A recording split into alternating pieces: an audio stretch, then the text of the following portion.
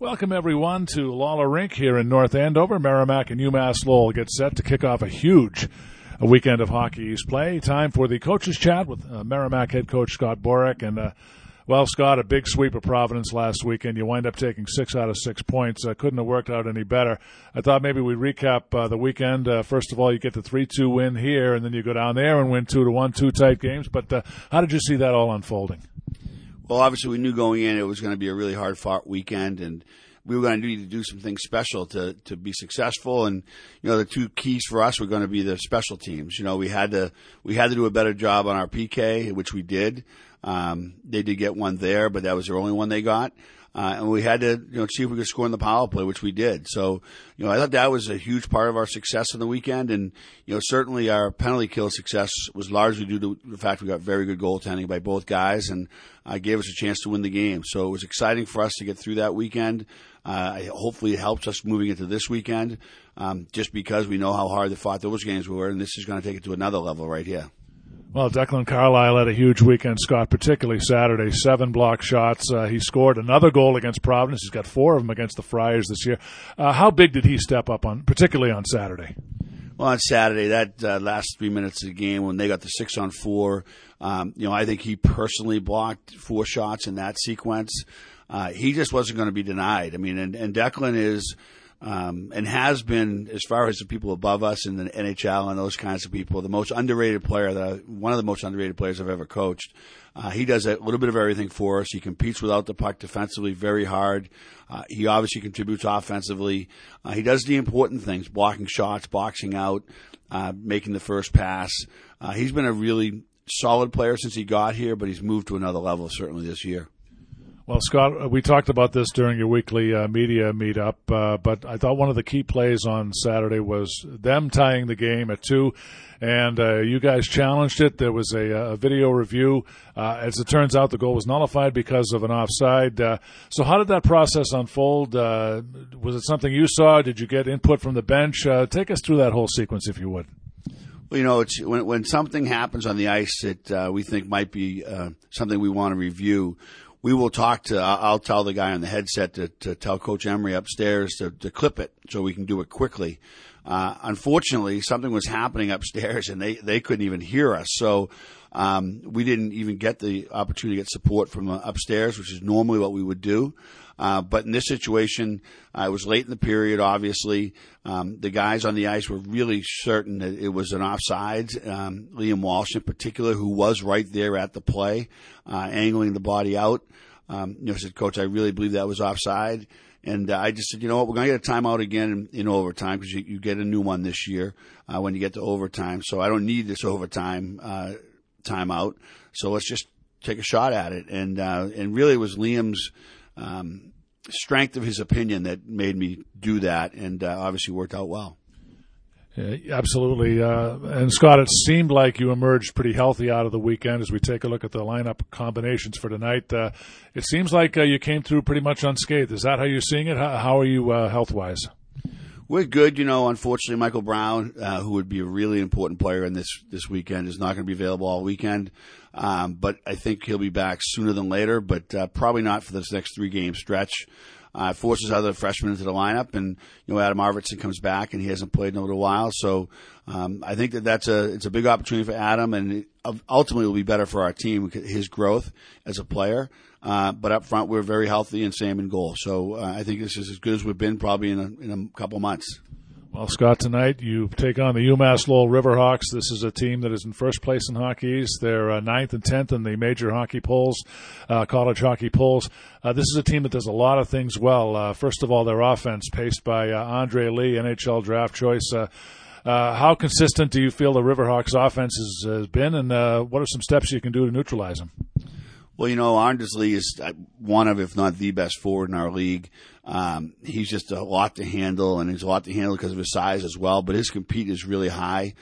He's going to get chances tonight. We're going to need goaltending. We're going to need to make sure we keep him away from the net. We aren't going to let him get second chances. That's going to be really, really important for us, controlling him. But, if you look just at Anders Lee and a couple of the other top guys, you really don't know their team well. They're deep. They got 12 forwards who all play hard. They all compete. They get to the net. They're a really difficult team to manage defensively. For us, we're going to need to make the simple plays. The one thing about Lowell is they keep the game really simple, which allows them to play at a really good pace. We're going to need to do the same thing. And it's something I hope when we learned last weekend. There are times we get a little complicated and make an extra pass in our own zone when really all we should be doing is tripping that puck over a line.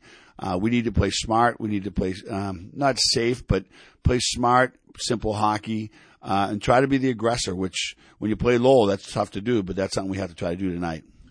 What do you find has been the key to Lowell defensively? They really pack it in on 5-on-5. They make it so difficult for you to do what you want to do. What do you think has made them successful in that area? Well, they've always had good goaltending, and I think their system of play makes for better goaltending. But Owen Savory's a big-time goalie. If you get only one shot at him, he's going to keep that out of the net most of the time. You have to get second shots. But they have 4 guys around the net front all the time. It can be a really hard thing to penetrate.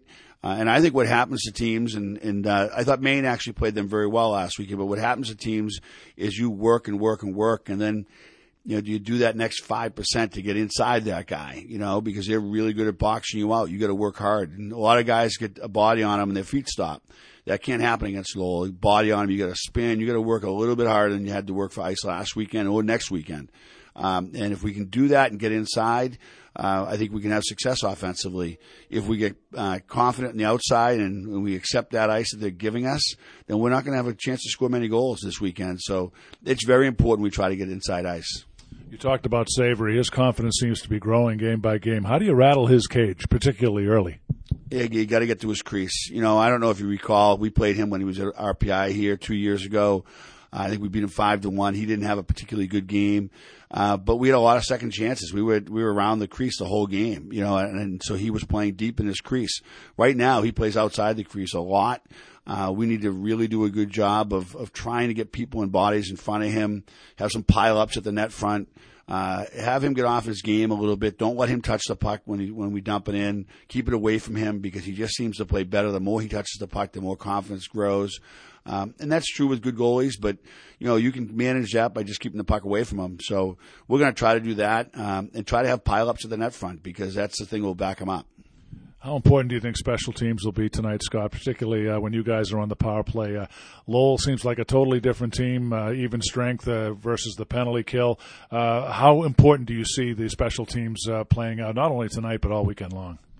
Well, and really not even all weekend long and the whole season now. I think moving forward, that what you've seen last weekend with their games against Maine and our games against Providence, there's a thin piece of paper between winning and losing in this league, and it revolves around special teams. So hopefully we get a game where the officials allow us to play 5-on-5. For the most part, it's been good like that this year, but not always, but for the most part. And hopefully we don't get to those situations. But if we do get to them, I think we're playing with more confidence in both situations now than we were 2 weeks ago. We just got to stay on the attack. You can't take a breath. You can't have an aha shift against Lowell. And that's one thing I think Norm has done an unbelievable job with his team is that they never have aha shifts. They're never caught watching. They're always active. And that's something we need to do. And that comes with confidence. And I think our team's is growing. We're not where theirs is because we haven't had the history of success. But we're growing in that area. So I'm hoping tonight's another point of growth. Well, before I let you go, Meatloaf passed away. Do you have a favorite song by him?